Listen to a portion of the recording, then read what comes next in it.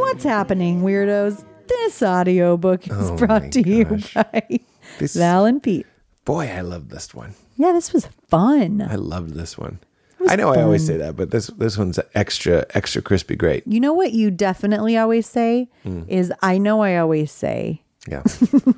Because growing up, I just told you that like people in my family, a lot of them just repeat things. And it's like, aren't you even going to acknowledge that you've said that 100,000 times? Because it's like gaslighting. Totally. It's like, you know what I always say? And I'm like, we've heard this. Where's the real person underneath this person? Yeah. But mine, it's an overcorrection. So I'm really afraid. But when people do that and they say, one of my favorite things in life is if let's say my name is Billy and there's three of us. There's Billy, and let's say there's another person named Renee Zellweger. And I'm Billy. And I just told you a story about how I love parasailing. Yeah. And then Renee Zellweger comes in and I go, I was just telling Val, I'm sorry you have to hear this again. I love that. You're like kind of the only person I know that says Other people do it. Okay. Because when people do it, that constantly. I fucking love it. Thank you for acknowledging that this is a fucking repeat, dude. Yeah. This is a repeat. Oh, parasailing? I was here for this twice. Acknowledge it. It's so sweet, but and I think it is a good trait, but I feel like spouses should be off the hook. Like you can't be saying that for me. We don't do that every time. But you do it most of the time. Like poor Val's heard this a million times. You say that so often. It's like, of course, I'm your partner. That's what I signed up for. You don't have to acknowledge it for me. Ram Dass used to say, think of how many times I've heard it. That's funny. He's like, I know some of you have heard this, but think of how many. Okay. All right, guys, support the show. We just have one. I think it's Perfect Jeans, which I'm wearing. Of course, it's my fucking fave. So listen to this little ad for Perfect Jeans. I love them. Support the show. Support your pants. Your local businesses. Well, yeah, they're a great little biz. Yeah. Listen to this ad and all right, go do the ad. Speaking of my special, when obviously you're going to tape your special, you want to look good. This is 100% real. I wore, no doubt, my Perfect Jeans. This episode is brought to us by our friends at The Perfect Jean, and evidence that I legit love The Perfect Jean, not only when I want to feel good, because they are the best pants I've ever owned. They're soft, but it's like a soft secret. It's 2% spandex, 2.5% rayon for extra comfort and movement that your man parts require, but they also look like designer jeans. They have the best washes and the best cuts, and they look incredible, and they're made from the best quality sewing techniques and materials, meaning all my jeans are Perfect Jeans, and they never need to be replaced, and they move. They're flexible. They're soft, comfortable pants. They're not yoga pants. They are jeans, but they stretch so your nuts ain't crushed, thereby providing the only true home for your bone with specialized washing for your jeans so they feel literally as soft as a baby's butt. You might even forget you're wearing pants. And as I said, they're constructed utilizing the best quality materials and sewing techniques to provide you with a product that is built to last. And they're not khakis, although they do make jean khakis, and those are my new favorite. They also make hoodies, which are my new favorite hoodies. I'm obsessed with their hoodies. I'm obsessed with their t-shirts. I wore one of their white, crisp t-shirts for my special as well. And I wore their athletic cut dark blue, great jeans. I wore these dark blue jeans for my special, and they look incredible. So check them out. I absolutely love them. And I reached out to them to sponsor the show, and that's how we got here. So The Perfect Jean for perfectly imperfect men, 20% off when you use code WEIRDO at checkout. Liberate your lower limbs with the one and only Perfect Jean. Whether you're working with lemons or lentils, a 3-leaf clover, or a big ol' honkin' eggplant, The Perfect Jean has you covered. You can look good and feel good. Take a peek at theperfectjean.nyc. That's www.theperfectjean.nyc. Use code WEIRDO for 20% off at checkout. Support your body, look good, and support this show. All right. I'm also on tour. Go to PeteHolmes.com. The shows have been fucking great. I hope to see you out there. And Valerie? Get into it.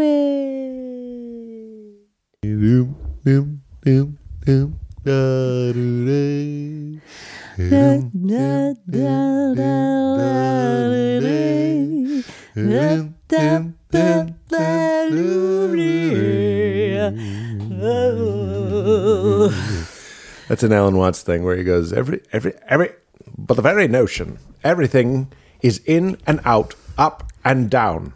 Even if you listen to my voice. And then he goes, ah. He goes, it sounds to our ear one note. But if you listen carefully,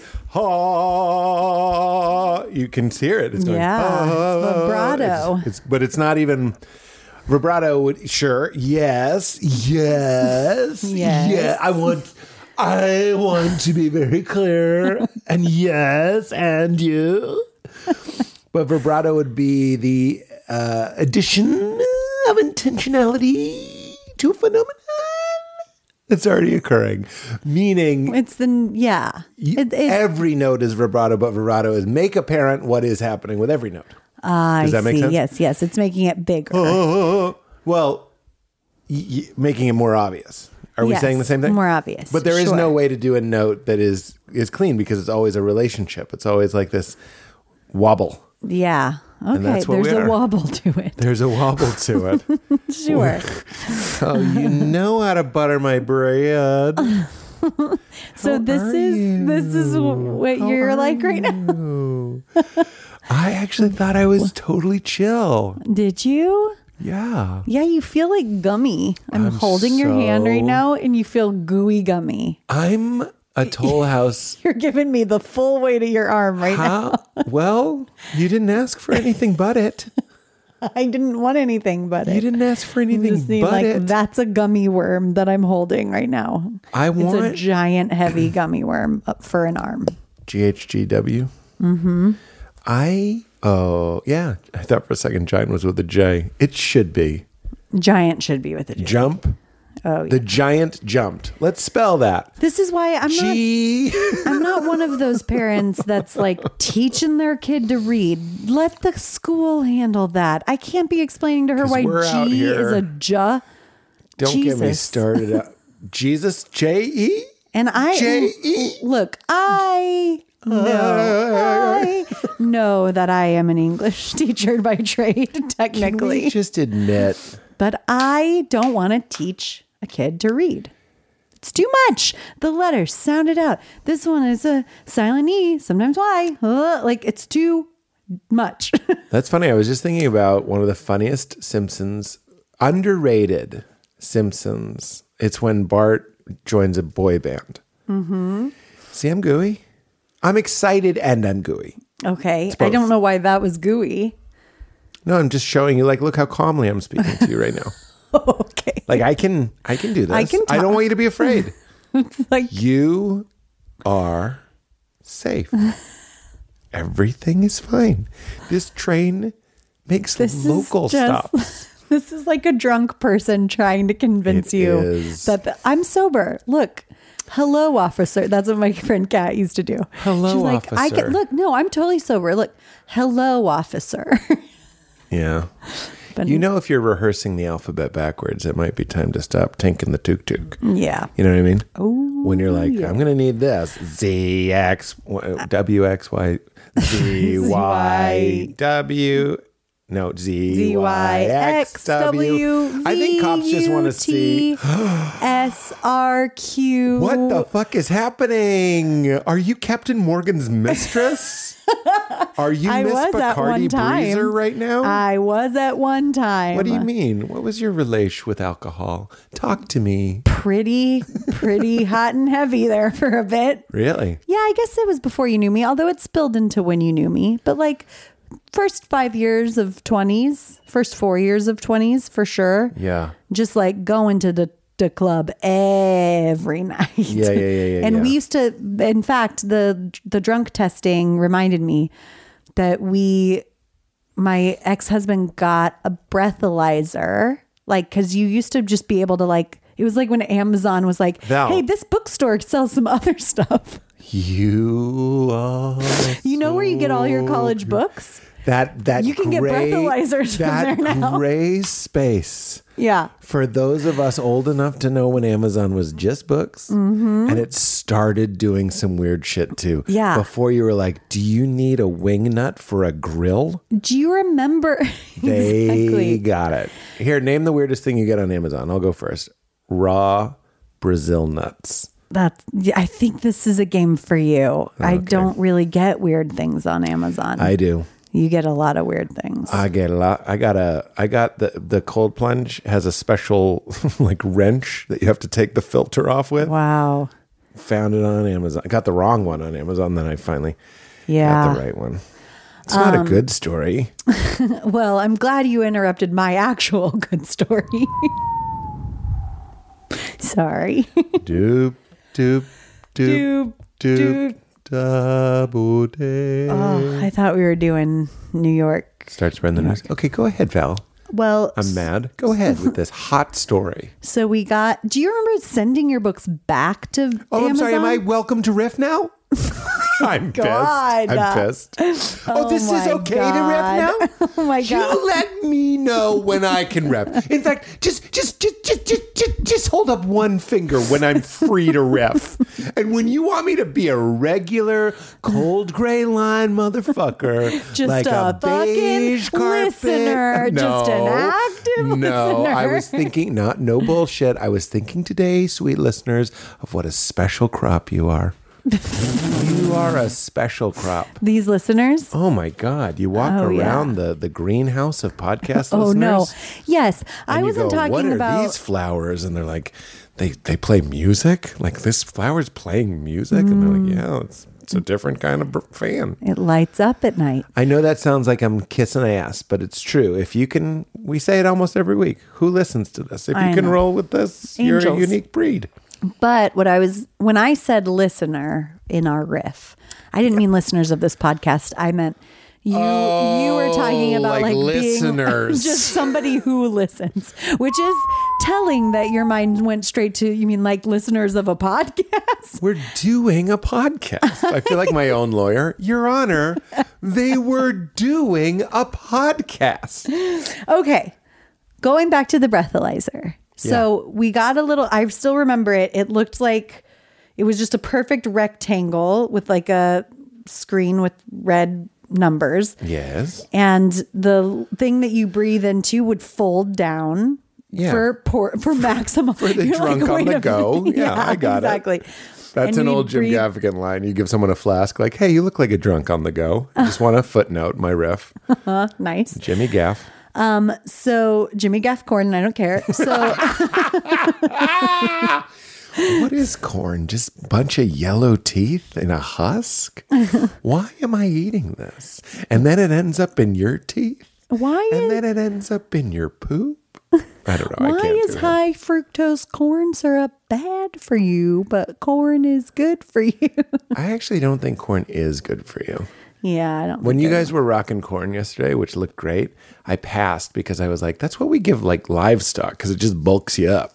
Just like a bulk. Mm-hmm. I think the corn people are like, have been sidling up to the vegetable community for a long time. But it's actually it's like a potato. It's like one of the vegetables that are. It is. Potato and corn are outside of the dance hall where asparagus and zucchini are all in there doing limbo. And they're great at it. They're very bendy. Yeah. And out in the back, fucking corn and potato are smoking ciggies and kicking cans because they know they don't got much going. That's when McDonald's comes up and is like, psst, you want to be sugar? You want to be fries? I can make sugar out of you. You want to be sugar? You want to be fries? It's Louis Armstrong. Hey, baby. I see fries. Fries of grease. Yeah. Red tomato too. Where do we stand on his voice? We like it. Okay. I'm definitive. We like it. Everybody accepts it. That's terrible. You see him after a concert. We accept your voice. Thank you. Okay, so yeah, we got the breathalyzers and we were at the stage where it wasn't like this is great. Now we'll know when it's appropriate to drive and when it's not. It was, let's see the biggest number we can make this thing. Not this to was drive. Seth Rogen in the 2000s, not Seth Rogen now. We have a more sensible Seth Rogen's like, I don't know if we should be doing heroin. And like, but earlier it was like, whoops, I did heroin. Yeah, exactly. Was that a good impression? It was a little intense, but it was the vague idea. Yeah. Yeah. I can't really do it. I thought mine was great. It was a lot. I'm in the cans. You don't have the headphones on. Okay. You're in reality. I guess the cans have a Seth Rogen filter. Let me turn on the Seth Rogen auto tune. Wow. Anyway, so we How many times have you wanted to say that Dave is a great show, by the way? The auto tune so many times. I was when we were talking about how I went to podcast listeners instead of people who listen. He said, like, obviously, you know, self-interest is at play in an extreme way. With him. With me too. Oh, sure. It's something I deal with, you know. Yeah, you can relate to. It's, yes. And I love, and I admire, we're watching that show and it's so great. That's it. Go ahead. So you got the breathalyzer and you would drink a lot. We would see who could get the biggest number from the breathalyzer. Yeah. And then we would wait until we were at 0.08, where you would get a DUI and try and do all of the tests. Like just in my house, like we weren't driving. Nobody thought you were being wrong or illegal. It just sounds like a montage in a movie about Greta Gerwig in her 20s. Yeah, sure. I love it. It's helpful. Jeez. It's helpful. I know I'm going to, by the time Leela is in her 20s, I'm going to just completely have deleted the need for social status, social groups, friends, identity, concerts. Like, it's just helpful to have a record and just to remember, like, these things really matter. Oh my gosh. Because I think by the time we're that age, it'll be totally possible for me to just be like, we didn't do that. We hated that. And if she's doing that, I don't want to judge it. I know. I already am like, her brain, her frontal lobe isn't even developed, and mine wasn't either. And I was. And look how you turned doing out. A lot it's of. True. Sounds like a joke. I said it like a joke. I did say it like a joke. I mean, but I do.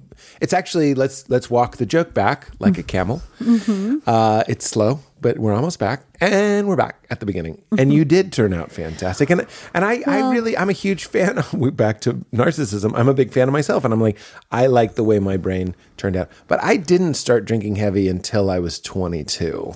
I didn't start drinking at all until I was 20, and it was at my own bachelorette party. Cute. So, but I think I actually, in hindsight, I feel like I did it the best you could, because you should have, maybe should is a weird word.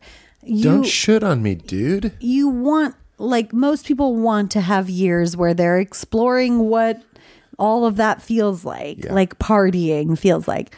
I didn't do any of that in high school. I didn't do it until I was 20. Yeah. I did it basically from the ages 20 to 25, alcohol. Yeah. And then I smoked weed from age 21 to 28. Yeah. And then done, pretty done. Yeah. Yeah. I mean, not like sober, but basically I did You're it. what us... I know I'm California sober, which is ridiculous, which means I'll occasionally do weed. Although we already talked about this last time I got stoned, the part of me that comforts me and tells me everything's going to be okay. He's what got stoned. And then I was just like, things aren't okay. Yeah. So I was like, I might be getting the point where that's less of an option. Yeah. But I do, of course, psychedelics are a big part of my spiritual Yep. But you're one of those people that I just don't understand. I know we've talked about it before. That feels good. No. I mean it like Tom Brady. Like I don't understand Thomas Brady. Tommy B. Like, is he part of the Brady Bunch? Who is that guy? Is he the center? Was he Alice? I mean like a reverent, like an admiration. Yes. No, I know. But you, and I've told it a million, but you, Lisa Gungor and Michael Gungor and I Oh, no, I wasn't drinking at this point, but we were in Hawaii and you had Manhattans and they sat there the whole meal.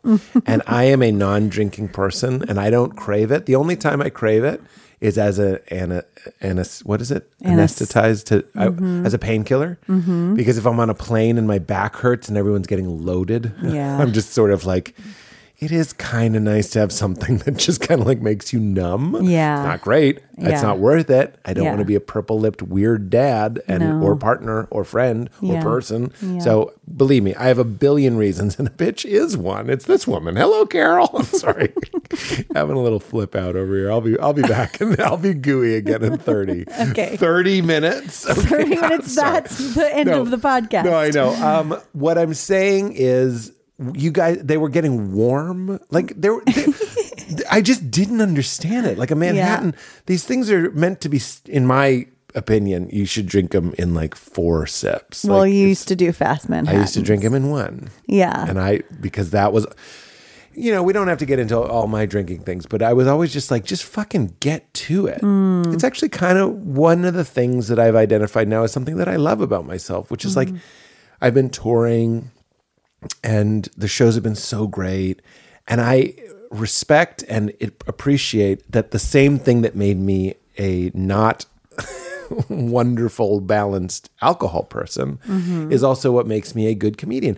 I was thinking about it as one of the things that makes me, but like as cells under a microscope, it is weird that we just hoard different resources. Some people hoard beauty. And that helps them in their lives. And just imagine being a scientist and looking at human beings, but each one of us is a cell. And then there's like other small things, and some of them are money. And like, look at this cluster of cells, the 1% or whatever you want to say. And they have this resource that everybody else needs, like to eat and to grow. And they hoard it, and then they slowly give it to the other people. Like, okay, I can see that.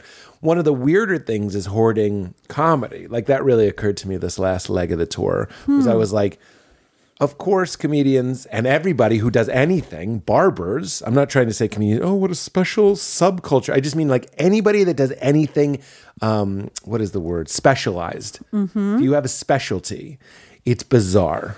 This is why we find people like Zuckerberg or whatever, like if coding and that you get hyper-focused. And I've got hyper-focused on being funny and delivering it like, so of course, like it's going to take a toll in other areas of my life. I might not necessarily be, but I think that's true for pilots. You know what I mean? They're probably going to be a little uptight at Disneyland, and I might, whatever my things are. Well, totally. Well, I think we all have strengths and blind spots, or which is, I think, a sign that we are meant to be together. Abso-fucking-lutely, dude. I love that. Which is so funny because we need each other. Yeah. That's why, like, it seems so... It's funny that we live in a culture that is both hyper-logical and individualistic, because individualism isn't even logical. No, like, it's not. It doesn't make any sense. Did we talk about that? We didn't. I think I talked about this with Taran Killam, which was one of my favorite episodes. We're like the same person. I loved it. And I'm not going to ruin it. Is he single or what's like, I want to date somebody just like you. That's so cute. It is true. I love that. Thank you for that flirt. I received it. Taran and I were talking about the mythology of the West and how like it's go it alone. We were talking about Top Gun Maverick. Go it alone until the last minute when you absolutely can't go any further. Then at the last second, that guy that you were nice to in the second act will come and save you. Right. So it's really go it alone. It's Jordan and Pippen, Michael Jordan and Scottie Pippen. It's like, go alone, go alone. But then at last second, that big game, like, I had to lean on my teammate. Like we love that. Oh yeah.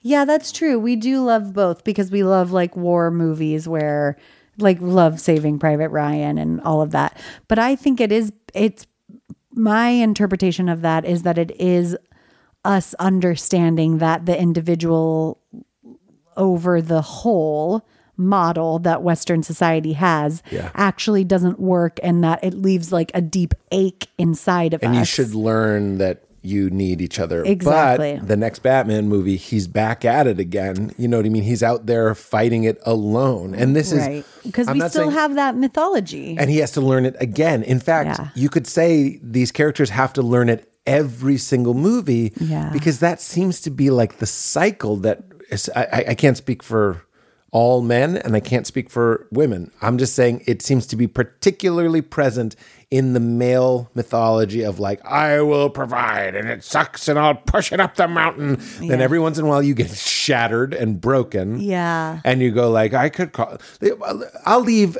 gender analytics out of it. That's what I do. Yeah. I'm always doing it. I push it. And I'm just now, I was saying to you just the other day that a big surprise in my 40s is that I feel like I'm learning more than I thought I would. I kind of thought the die would be cast and I'm learning a lot. And one of the things I'm learning is like, you know, we've talked about this a lot.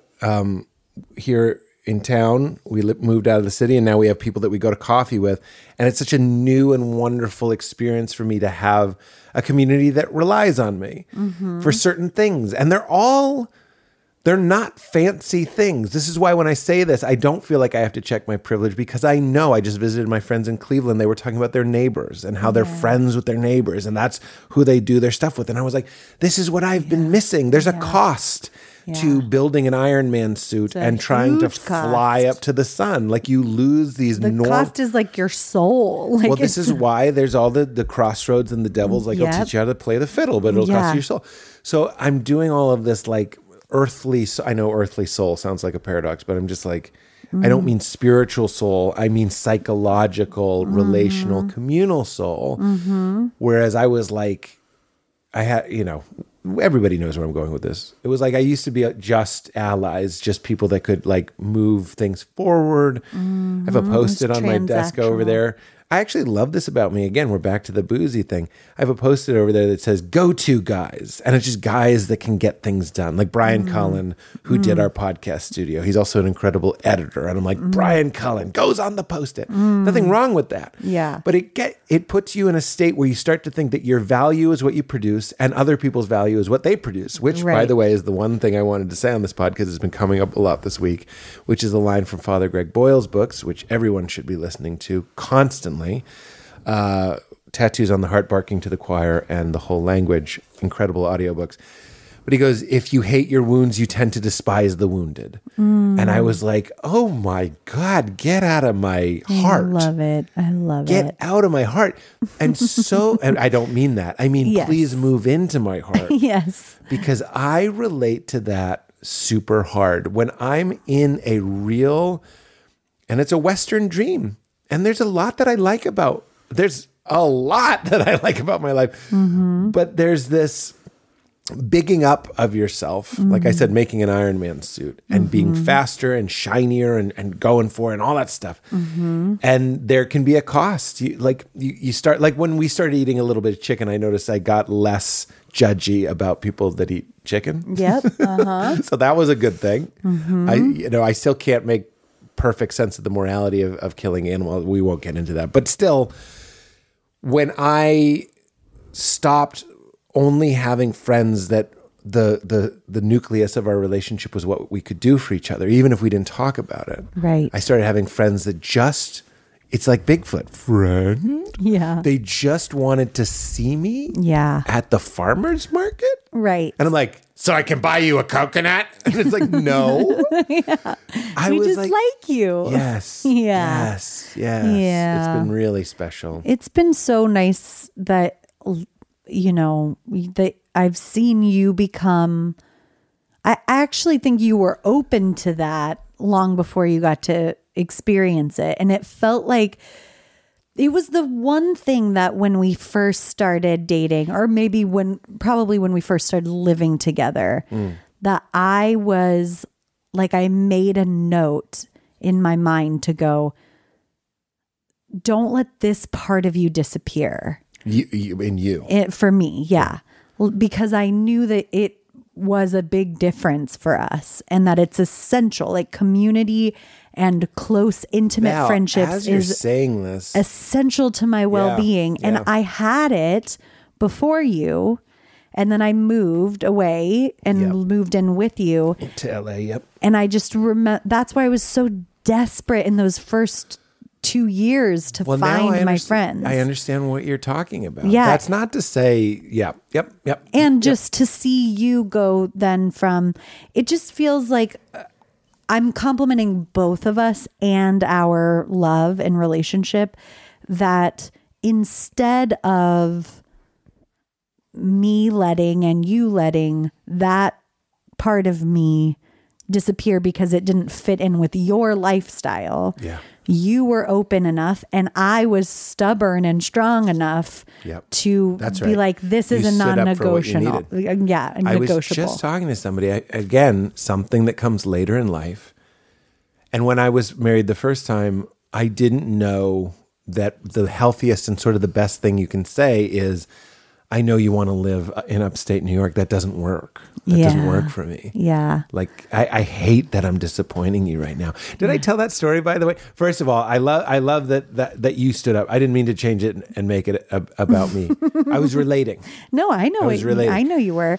I think it's wonderful. And what I was going to say was, I think that the fact that we've gotten to a place where Val, this is crude language, not like coarse. I just mean it's basic. It's bricks, not mosaics. It's like Val won. You know what I mean? Like if there was a struggle, and I say that with huge joy, that there was an area. Now I'm thinking of it as like, it's not a war, but a relationship is these two merging armies, and they're not fighting, they're kissing. And you start looking at the map and you go like, which territories are unclear. I know this is a stupid metaphor, but I really see it in my mind. And mine was like, okay, I think we could move somewhere. I think we could mix this up a little bit. And I think I could try to come your way, like yield. This sounds so grotesque, but the best thing I knew to do was to go like, I think you might be right. And the best thing you could do, which go like, I'm not going to let this go, because my heart like sort of saw the potential for it to break if we were just like in a penthouse on Sunset Boulevard. You know what I mean? Right. I don't just mean geographically. Living in LA is wonderful. I just mean like what that means. Right. You know what I mean? You did. And from the beginning, like I think we recognized this as one of our fundamental differences early on. And you loved that about me. Like when we were long distance, you used to say like, I love thinking about you on the deck with all your friends and like hanging out and it was playing bizarre. Music. What? And and so I think that you were hyper aware too of like not stealing that from me. Yeah. But you could have done very accidentally if I had just let myself merge with you. Well, that's what I find fascinating about relationships is there's this like there can be subtle assassinations. Yeah. Yeah. And you can do it as a parent too. You discourage certain behaviors and you don't even know you're doing it. Right. But you can do it in a friendship, you can do it in a relationship. And there's appropriate ways to kind of nudge and guide and go like, I don't know if I love that, but like there's these very unconscious passive aggressive ways to like snuff out a part of another person. Right. And then you're 10 years in and you go like, wait, didn't I used to love the theater? You know what I mean? Yeah. And not only that, but like what we don't realize, this is the problem with enmeshment, where two become one, that old idea is because what you don't realize that like you were drawn to that person, not just because of the parts of them that you liked and related to, but the parts of them that you didn't relate to, right, makes there some sort of tension that is like sexy and appealing and exotic and interesting and novel and all these things that you lose when they just become like, well, all of the parts of Dan that didn't apply to me fell off and now we're just you don't the same thing. And you it's don't like, want to take them over. Right. You don't want to turn Topo Chico into Coca-Cola. Yeah. Sure. Somebody If just that told helps me. you. Topo Chico, I don't know. That like is owned Yeah, you were there. Was I? I don't want to. I still drink it, but somebody was like, the mineral content is like too high or something. Also the metal, the heavy That's metal content. I told you that. No, Casey told me that, and you were there. Okay, but I knew that before. Well, then you told me. I forgot, and then Casey told me. But she's a woman, so good luck pinning that on. I don't listen to women. I do, but they have to say it twice. Because it has to be 2 different women for every man. That's right. A man can not even tell me. And I'll hear him. A woman has to tell me, and then another woman. All right, let's go to the mid-rolls. Actually, perfect. Did you know it was 30 minutes on the dot? No, I sensed it in my womanly body. Oh my God. Well done. You know, can I say before we go to the mid-rolls that one of them, my friend Ken Bishop, who he sometimes hears me lamenting about the ads. Like, I'm like, I don't know. You know, it's I sell ads. And he's like, don't. He texted me this beautiful text. He was like, don't feel bad. He's like, I found Magic Mind and PYM. And he listed all these things. And he's like, I love these things. That's nice. And I got really excited because Modern Mammals is a sponsor on this one. Like, legit. True. I know this is stupid. It sounds like I'm hawking it. For real, my whole life, I've been looking for a shampoo that I didn't fucking hate. So you're about to hear an ad for Modern Mammals.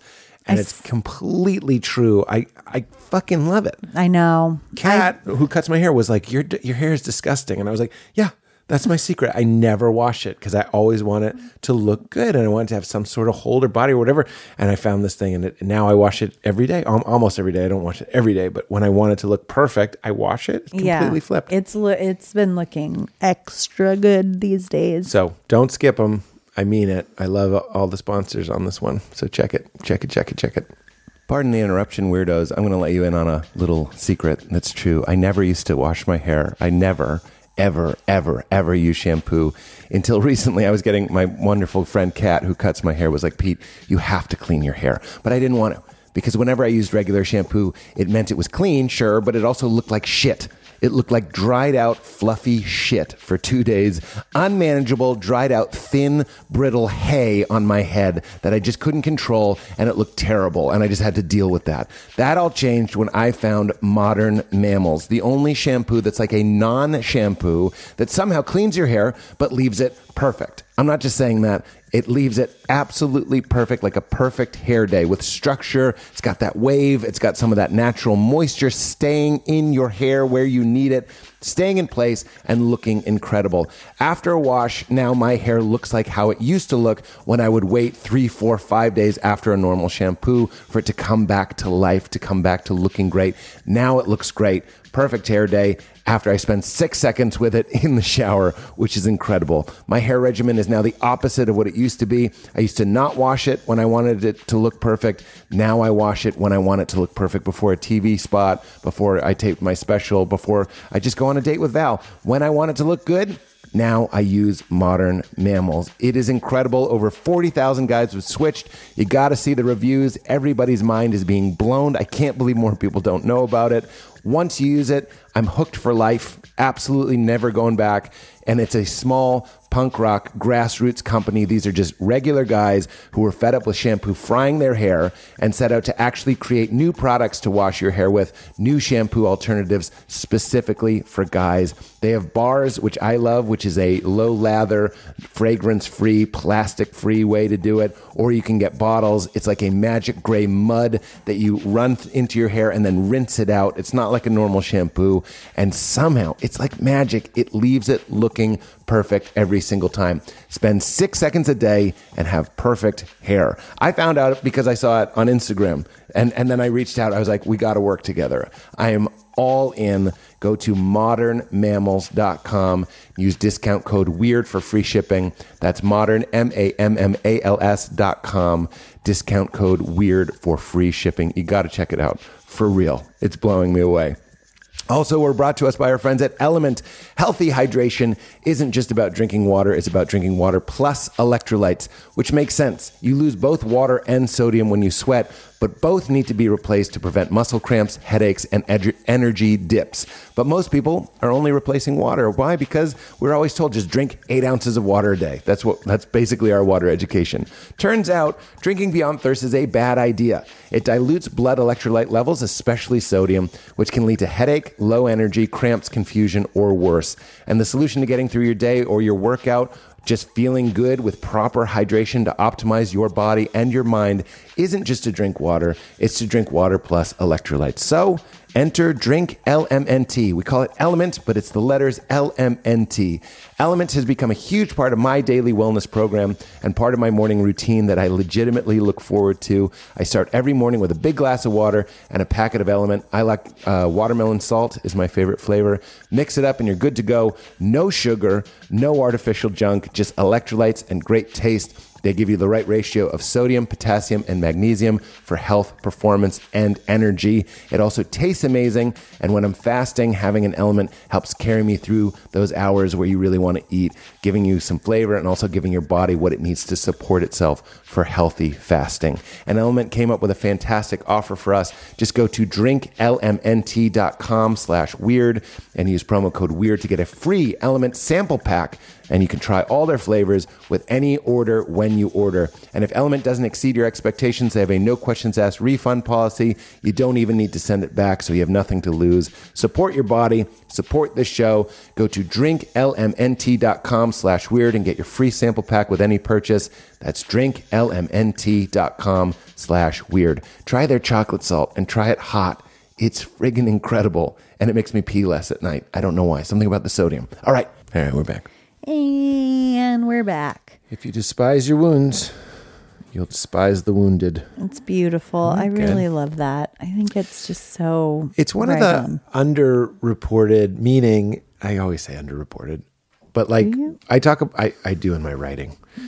A lot of times we talk about A Course in Miracles, and A Course in Miracles seems to get reduced down to like life, this reality is an illusion, and all these sort of like the weird things, like the kind of strange things. But really, there's this beautiful thing that I can't say enough because it's what I'm trying to do. And it ties into if you despise your wounds, you'll despise the wounded. And it's like if you forgive other people's wounds, you'll forgive your own wounds. It's like I think it's so interesting. My whole life growing up as an evangelical, my young man years, I just sort of literally idolized Jesus's forgiveness. It's like this guy's going around and forgiving. Yeah. But I didn't necessarily, what I think now, it's a very logical step, then forgive. Yeah. Like that seemed to be in my branch of Christianity, just the people I was exposed to, that didn't seem to be the message we took from it. It was more like, we've got a golden ticket. We've got a golden ticket. We've got a golden ticket to make my day. And we'll look at other denominations and be like, they're golden tickets. That's not real. No. Like a Super Bowl ticket. Fool's gold. That there's fool's Because they're Presbyterian. Exactly. Seventh-day Adventist? Good luck getting into the chocolate factory with that gold. It doesn't even have a sheen to it. It's more of a mustard yellow. Oh my God. You're fun. Great riffs. Great riffs. Great riffs. Good times. Great oldies. Anyway, it's like, it's very clear and it feels very Father Greg Boyle to me. It feels very Richard Rohr to me, but it's like you can't behold your own perfection until you see the perfection of everyone who's created like you, which is everyone. Yeah. Which isn't necessarily their behavior, but like you see past it and you see that we're all in this together. And then you practice loving. And by the way, as I'm saying this, I'm like, it always comes up. My ego will go, well, you're not doing a very good job. You still get very mad when you sometimes talk to your parents. You'll hang up the phone and you'll just be very mad. It's like, why can't you forgive them? Well, it's a process, fucko. And also, why can't you forgive yourself in that moment? If you can't forgive them, forgive yourself for not being able to forgive them. You sound like Ken Wapnick, who teaches the course, who's incredible. He goes, be kind. And when you can't be kind, forgive yourself for not being kind. He goes, that's the whole thing. Yeah. And whatever Jack and Tara would say, Jack Kornfield and Tara Brock, whatever is on top, like you. Oh, so nice. Whatever you can be compassionate towards. So, okay, I can't be compassionate towards my parents. Then can I be compassionate towards myself for not? Okay, maybe I can't. I'm mad at myself just as much for not being able to be. So then what's on top of that? Can I be compassionate towards myself for wishing that I could be compassionate towards my parents? Yeah. Like anything, however, meeting yourself where you're at, basically. But find the love, find the good. And like, find this is where Tara Brach would say, like, get in touch with your truest intentions. Yeah. So that's where it's beneficial to be like, okay, I can't forgive my parents. Well, that's because there's a wounded part of me that, that needs their attention. Can I have compassion for that part of me? Like however you can get it in, because the beautiful thing about compassion is it's like a super grower. It's a super bloomer where you like just plant one of those seeds and it's going to come, it's going to fill, and it changes the environment. It changes the whole ecosystem in your body. You're virtually quoting the Course right now. But it's like if you change your intent. So the Course in Miracles is what I'm talking about. It says like everything is real. There's something new for it. It says everything is real to the extent that it can help you remember your true self. And that is the only reality you should afford anything. But it also will say every situation and person, play, anything that happens is an opportunity. But it's interesting because the brain, it really is heart work more than brain work. The brain wants to go like, Matt and I went to Matt McCarthy and I, we were touring in Cleveland and we went to this Wahlburgers. I don't know why I find that funny. You did that. We went to Wahlburgers. That's cute. Yeah, they have Impossible Burgers and I like that. I feel so exposed that you just saw me do and say that. They have like I meant it. They have an Impossible Burger, and I like that. Yeah, I felt like a super cute. dork when I said it. I loved it. And it was good. I love thinking of you and Maddie just like being best buds all over this country. We are. We're just fucking loving each other, being there for. He's like, I told him on this trip, I was like, I just admire you so very much. I said so very much. And I was like, loving people just feels so good. Yeah. That's by the way, I'm not forgiving Matt. I'm loving him. But loving is just another kind of word for forgiveness. It's like another accepting and seeing and being out of your own way enough to recognize somebody for who they are and appreciate it instead of trying to bend it and change it. And I think we do that. That's what it means when I say we love each other. We allow each other to be, and we encourage. This is so basic, but we encourage the better angels of one another. That's right. And you see each other's like it's so friend. It's so interesting to me because you are, we started to say this the other day, but it's like I think it's fair to say that your family. What about your family? Just kidding. While they had, this is the truth. Your family, while they had other strengths, did not have strength. One of those strengths was not intimacy. And my family, while they had their flaws, one of the strengths was intimacy. But what's interesting is that you're so good at intimacy with me. But I think you're learning the joy of being intimate with friends. Can I also say? Yes. So we started this pod by saying I'm so ooey gooey. Yeah. Like some of your friends, and I say this with a lot of love, overwhelm me. You know what I mean? So like that doesn't mean I'm going around palling up to everybody. No. And that doesn't mean that every day, even though we live in this small town, that I rock it and go to the coffee shop and just say hello to everybody. That's not true. I woke up today and I just knew in my bones this is a me day, and it's one of the reasons that I was laying on the bed when you got home. I felt like I was in heaven. I really did. I heard people hammering, and I was like, it's like the Shire, somebody like building a little fence, and I'm just kind of like, but it wasn't even the specificity of the location. I was hearing the leaves and the wind, and just fucking felt great. I did all my things. Yeah. I walked on the treadmill. I was careful about my diet. I did my Course lesson, and then I lifted weights. So of course, but I needed that day. And so I'm saying this, if anyone's listening and going like, well, that's just not my style. Like, it's not my style either. You find the right balance. Right. Anyway, so we go into the Wahlburgers. They're not a sponsor. I don't think we have to say that. I think it's known. Hilarious. But I went in, this is Cleveland Wahlburgers, and the host, God love him, and I really mean that. There's this line, I'm watching Deadwood for the first time, and somebody says about this strange guy, they go, he too is the handiwork of God. And I was like, I like that. I like that little. I like that. And I thought, it's Garth Brooks. Think of it as a conversation. I like that. Remember that? Yeah. Oh yeah, of course. Think of it as a conversation. If anybody just is like, how do I picture Val's dad? Like I can picture. Oh no! That is so.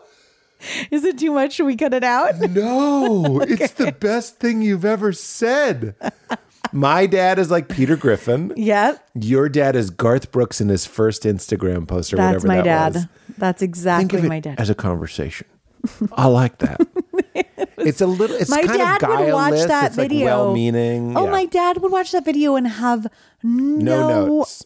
No notes. No idea earnest. why people thought it was. A lot of people funny. don't have a good radar for douche chills. Right. But that's douche chills. Yeah. So anyway, this guy is, the handiwork of God, but he was like I don't know. I won't describe him physically because that's not really relevant, but his posture and the way that he walked looked like he hated everybody. Yeah. Uh-huh. He walked us in. He didn't say anything when we came in. We were just like just walking in, and he just picked up two minis and walked the whole length of the bar. He didn't say follow me. Yeah. And then he stopped, and the bartender said something to him, and then he walked back, didn't say anything to us, just was like, I'm trying to think of somebody he looks like. I don't know. Like a very kind of slumpy Paul Giamatti, basically. Okay. But young. And he walks back, doesn't say, sorry, I can't see you in this section. It just turns around and walks. Artie Lang has this great line in his act where he goes, when I was in high school, my teacher said there's a disinterest in your walk. This kid had a disinterest in his walk. Like every step was like you were getting a teenager out of bed. Yeah. Like, let's go, son. Come on. And he was just, and he got to the table before us, put the menus down and turned around and left. Oh my God. This is not me saying everyone needs to be excellent. Our waitress, by the way, was excellent. Sure. This guy was just like a challenge for me. And in that moment, instead of intellectualizing it and saying, this is what I'm saying, it's not a head thing, it's a heart thing. You just have to find the place in you that's like made out of love and kind of, and it's even too active to say, look at him through that place. That sounds like too much of an activity or like a gratitude journal. Yeah. It doesn't work it might work a little bit if you go like, well, it's not a great job. Maybe he's having a rough day. Maybe his girlfriend or boyfriend just dumped him or whatever. That's like bargain bin grace. Sure. Bargain bin love. Yeah. That top shelf is you just go like, that's me. It's if I was him, I'd be him. Yeah. If I was him, I'd be him. And there he is. And there we are. Yeah. And you just kind of, it goes beyond words, but it all, A Course in Miracles and other practices are trying to remind you that there's a truer place from which to look at the world. And it's not like somewhere else. It's like deeper in. And if you can just stop. Boy, I was on the treadmill today and I was watching a movie and I was just like, I couldn't believe the voices in my head. She's not very attractive, like a child. They couldn't get a prettier. Like what? But the thing that the Course says is just notice, Sure, and try. And it's not even stop. Just notice and try to wilt.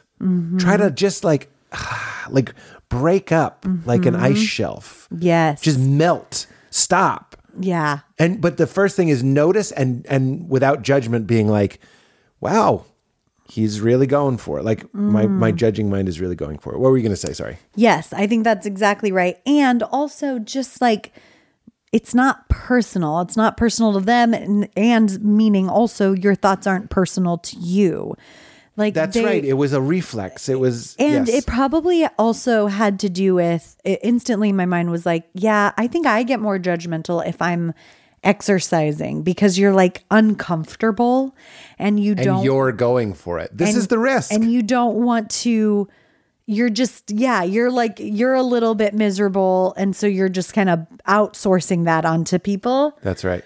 Also, I know, like, I did a yin yoga class with my mom. It was so magical, by the way. We didn't even talk about this, but I go to this yin yoga class that is like the most feminine possible space.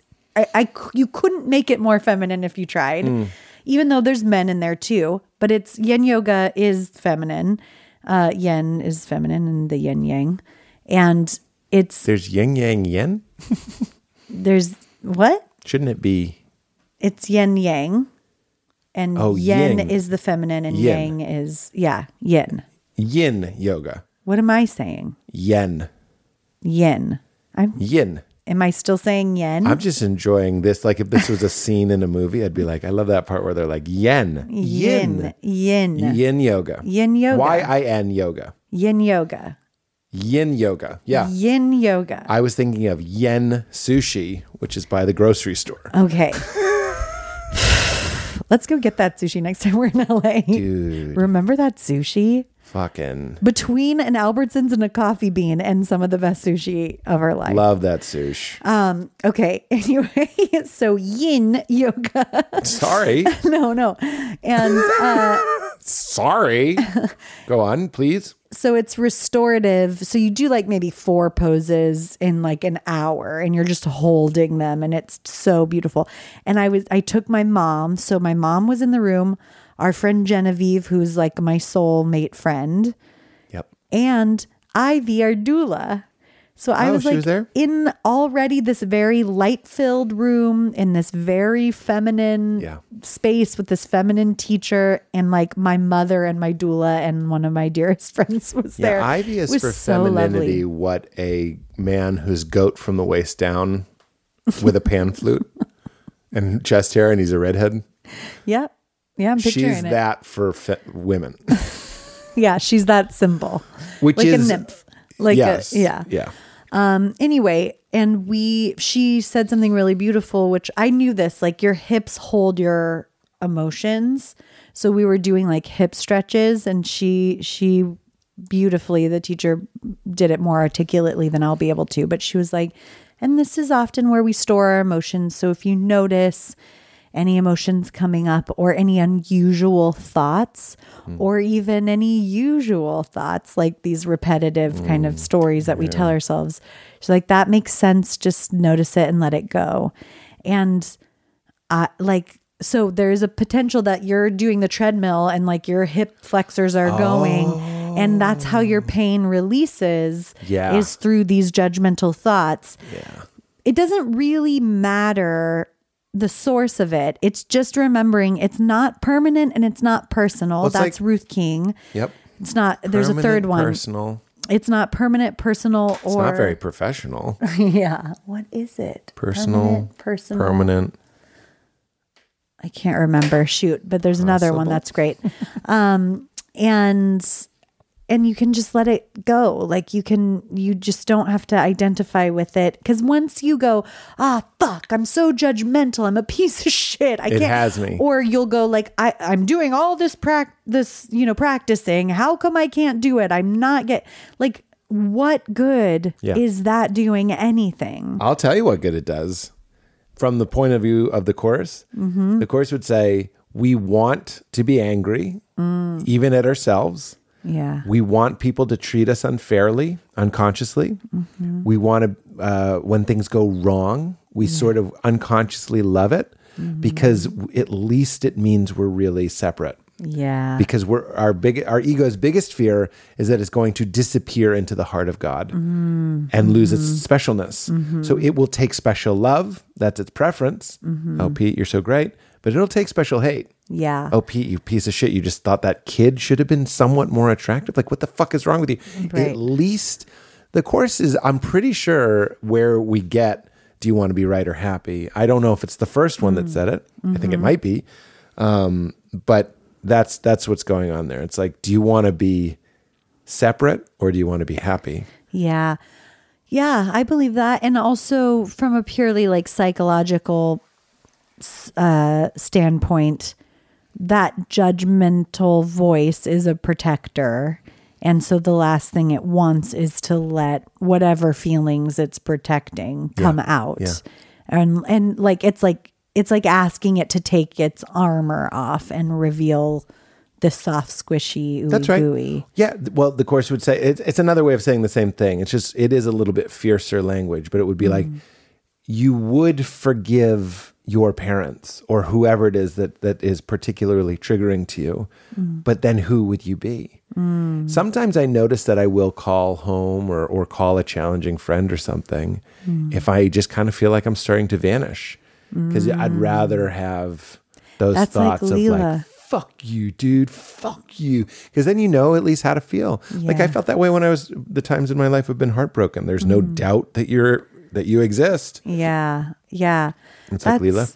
Well, Leela just did, because I'm looking at that as like certain parts of you are asking for attention too. So, and Leela did this yesterday in the pool. You guys, Leela swam for the first time yesterday. We had the best summer solstice. We got chickens. June. She named the other 21st. chickens, by the way. She named one of the chickens Bowie. Bowie, and he has Bowie's hair, and then the other chickens she named, and they're Baki and Bee. So we have Bowie, Baki, and Bee now, and Smoke. We're fostering Smoke, and so we got chickens, and she learned to swim, and we roasted hot dogs on the campfire. It was lovely. Anyway, so we're having this perfect day, but I'm chatting with my friend Ivana, who's there with her kid, and Leela like grabbed my shoe, and I was like, don't throw my shoe in the pool. She like went to throw it in. I was like, Leela, do not throw my shoe in the pool. And she like just threw it in. And I was like, Leela, please listen to me. Don't do that. And I put it back. And then like 2 minutes later, she like looked at me again and just threw my shoe in. Yeah. And I went, what are you trying to tell me? Because this isn't like you to just do. Yeah, you remembered your better angels. Yeah. I was like, you must be trying to communicate something to me. And I was like, what is it that you want to say to me? And she was like, hi, mama. And I was like, do you want my attention? And she's like, yeah. And so I was like, okay, next time just be like, I need your attention. What a beautiful, beautiful moment. But we have parts of us that are doing that at all times. Val, the people that are the most triggering to me, young people, people we know. The youths. The youths of today, like me, hanging at skate parks, eating Taco Bell. I just mean grown-ups that I know. Yeah. It's exhausting. I have a hard time when other people like overshare, do all the things I do. Overshare or going for attention. And I'm just like, what's this idiot? Yeah. And I'm like, somebody said that of somebody who's sort of, that I don't open my heart to as naturally as other people. And they were like, yeah, your relationship to them is your relationship to that part of you that is that way. Totally. And you should just use them as a way to love that part of you. Yep. And I was like, fuck, I dude. know. Masterclass. When our friend said that to me about that person too, I was like, yep, that's 100% true. Beautiful. I wanted to share my one tip. No. It's so silly. So I've been trying to write this movie script for a long time, and I'm really ripping through it. And thanks to Ryan Holiday, who told me to read The War of Art by Stephen Pressfield. I listened to it twice, actually. And it really, it's not a book you can summarize, because it's one of those, it's like books that help you quit a behavior. It like kind of lulls you into it. But it basically, if I were to summarize it, it would be like, look, writers, just get in the seat. That's the hardest part. You just got to do it. There's a quote in it where they're asking some famous writer, do you write when you're inspired or do you write on a schedule? And he says, I only write when I'm inspired. Luckily, I'm inspired every morning at 9 a.m. I was like, that's it. That's nice. But hearing someone, because I listened to it as an audiobook, listening to that was inspiring. And then this is bizarre, but like I've always been interested in, those of you that listen, nicotine is like an interesting chemical for me personally. They say it has some sort of ADD stuff, blah, blah, bloopy. So I was watching some YouTubies, some, doctor types talking about it. And I was sort of surprised that they were saying something that I hadn't heard. So little backstory, and we're almost done. I chewed nicotine gum I think when I was doing, not crashing, but I mean, it's been through when I wrote my book. Definitely when you wrote your book, but it's been on and off. I mean, you were sat in that chair recently and had I like quit. I was on it again and I quit. Yeah, here at the pod. Yeah. Yeah, because when I was doing the Pradeep's TV show. That's what it was. I was sick. Yeah. I was like really, really sick and brain fog up the wazoo. So I asked somebody to get me some Nicorette and I just chewed it. I barely noticed, but I was chewing a ton of it. And then I was That's what it was. And then when I left Toronto, I just threw it away and I got to the airport and I wanted to murder people. Yeah. And I was like, that's when I sat right here and I was like, here's underreported again. It's underreported. It is a mood elevating. It helps you think all these different things. It elevates your heart rate. So I kind of say it's like jogging, but you're sitting still. But it's the same thing as like getting up and jumping up and down a few times. But people don't talk about how fucking horrible it is to go off it. So I was like, fuck this shit. I'm out. Then I watched this guy on YouTube talking about how he does between 4 and 8 milligrams of nicotine a day, only when he's working, only when he's writing. And I was like, okay, I don't know, but I'm going to try this. I got the 2 milligram Nicorette. I put it in a kitchen safe so I could lock it when I was done. It's a timer safe. Turns out I don't even need it. But when I sit down and I'm looking at the script, it has to be open on the screen. And it's the only time I'll do it. I'll give myself 1, maybe 2 pieces of this 2 milligram gum. So a very, very negligible amount. And I got to say, real fast, it's fucking game changer for me, because what it is this association. It's made me associate this reward with writing. So I, as you know, famously, never write on airplanes. I'm just too tall. The seat in front of me reclines. There's no room. It sucks. But the past 2-3 airplanes I've been on, I'm ripping through 5-6 pages of my script because I want to chew the gum. And I'm like making this deal with this part of me where I'm like, I know you like it, but if you want it, you have to write. And then more interestingly, when I was doing shows, I didn't chew it. So there was like a 4-day span there where I wasn't chewing it, but it's so small a dose that I didn't have any withdrawal. And I was like, this is fucking working for me. Yeah. So I don't know. I've always been interested in why like Hemingway and all these writers smoke. Stephen King is a huge nicotine person. And I was like, yeah, something about it. I said to you the other day, I finished writing, I go, nicotine agrees with me. It just makes my fingers dance on the keyboard. And I get really excited. I actually overwrite. I'll write so much that I have to go back and like clean it up because I could tell I was almost in a frenzy. Yes. Like I can make these people say anything. Well, he should be like this and this and this. I have to go back still on nicotine and take it out. Yeah. But I wanted to share that for many reasons. The War of Art was the beginning. And then I'm very interested in marrying an addictive substance with an activity that you don't want to do. But isn't that what our bodies do? You work out and it gives you endorphins. You eat well and it gives you other rushes. And I was like, well, writing sucks. You sit at your keyboard and bleed, right? Well, not today, motherfucker. Yeah. I'm going to give myself this only when writing treat. It doesn't have to be nicotine. For me, that's always worked. But I wanted to share this sort of like hack that I was like, fuck, this is really making a difference. I broke page like 80 on this thing. And it seems like you could do it with coffee. You could even, I mean, stimulants. Yeah. But like even having just positive associations with sitting down and writing, this is not new information. This has been documented that every time you sit down, if you try to sit down around the same time every day, you light the same candle, you sit in the same spot. Stephen's book too. You open the window, you get a prayer. blanket. Yeah. Like that's why I it's really important to me, the space that I write in, because it has to be like a space that I can't wait. When I think about my desk in my office, it feels like the coziest corner of the world to me. Yeah. And I always have a blanket and I always have music on that I love.